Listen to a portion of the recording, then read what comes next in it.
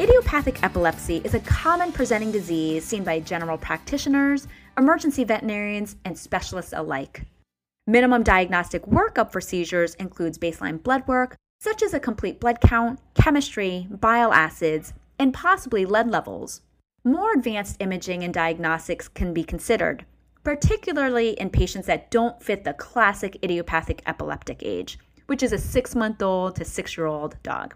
This may include a neurologic evaluation, cerebral spinal fluid tap, and MRI or CT. Most of the time, we end up just starting anti-epileptic drugs without performing the advanced imaging, which is likely fine as long as our signalment fits the picture. In other words, a young, healthy Labrador Retriever. The question is, what anti-epileptic should we use, phenobarb or bromide salts? We know both have side effects, but which is better for our patient overall? In a study by Booth et al., they evaluated 46 dogs that presented for seizures. These dogs had never been previously treated with anti-epileptics before. After initial diagnostic workup, these dogs were loaded on either phenobarb or a bromide salt and had monthly monitoring performed to evaluate phenobarbital or bromide levels. The drugs were then titrated based on serum levels and how the patient was doing. So what did the study find? Overall, phenobarbital was the winner. It resulted in eradication of the seizures 85% of the time, compared to bromide 52% of the time. Another benefit of phenobarbital, it decreased seizure duration 88% of the time, as compared to bromide at 49%. Unfortunately, 13% of the bromide-treated dogs actually had their seizure activity worsen. In other words, they seizured more. That said, while phenobarbital looks better based on the results of the study, keep in mind that we can see adverse effects with both drugs.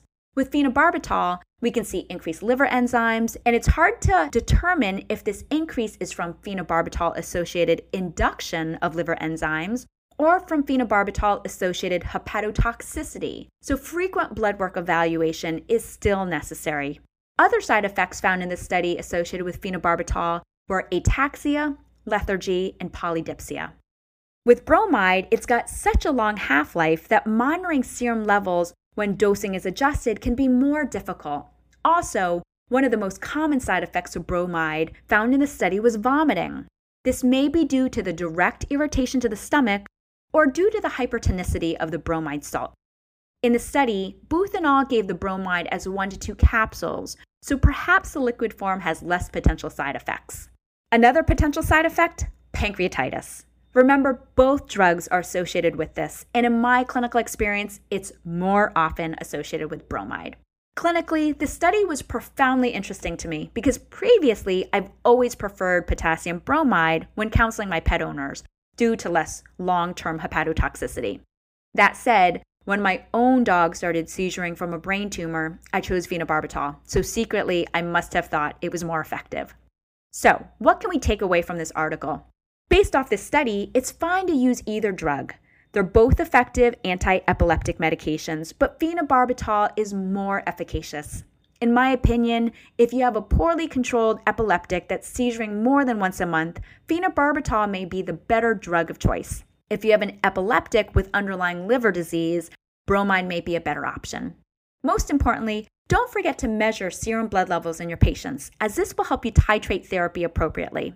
If you have a patient failing to respond to therapy, in other words, having seizure breakthrough, this study recommends evaluating serum phenobarbital trough levels so you can determine what the lowest concentration of the drug is in your patient. For patients that are difficult to control, measuring a trough and a peak level may also be prudent. When in doubt, consult with your local neurologist or pharmacologist. Overall, this was a great study as it was prospective, blinded, and the first to compare 2 commonly used drugs in veterinary medicine. Now we can practice evidence-based medicine and truly evaluate which drug may be more therapeutic in our seizuring pets. In conclusion, both drugs are effective, but phenobarbital wins in comparison. Make sure to discuss the pros, cons, and the adverse effects with both drugs with the pet owner, so they can also determine which choice is best for them and their pet.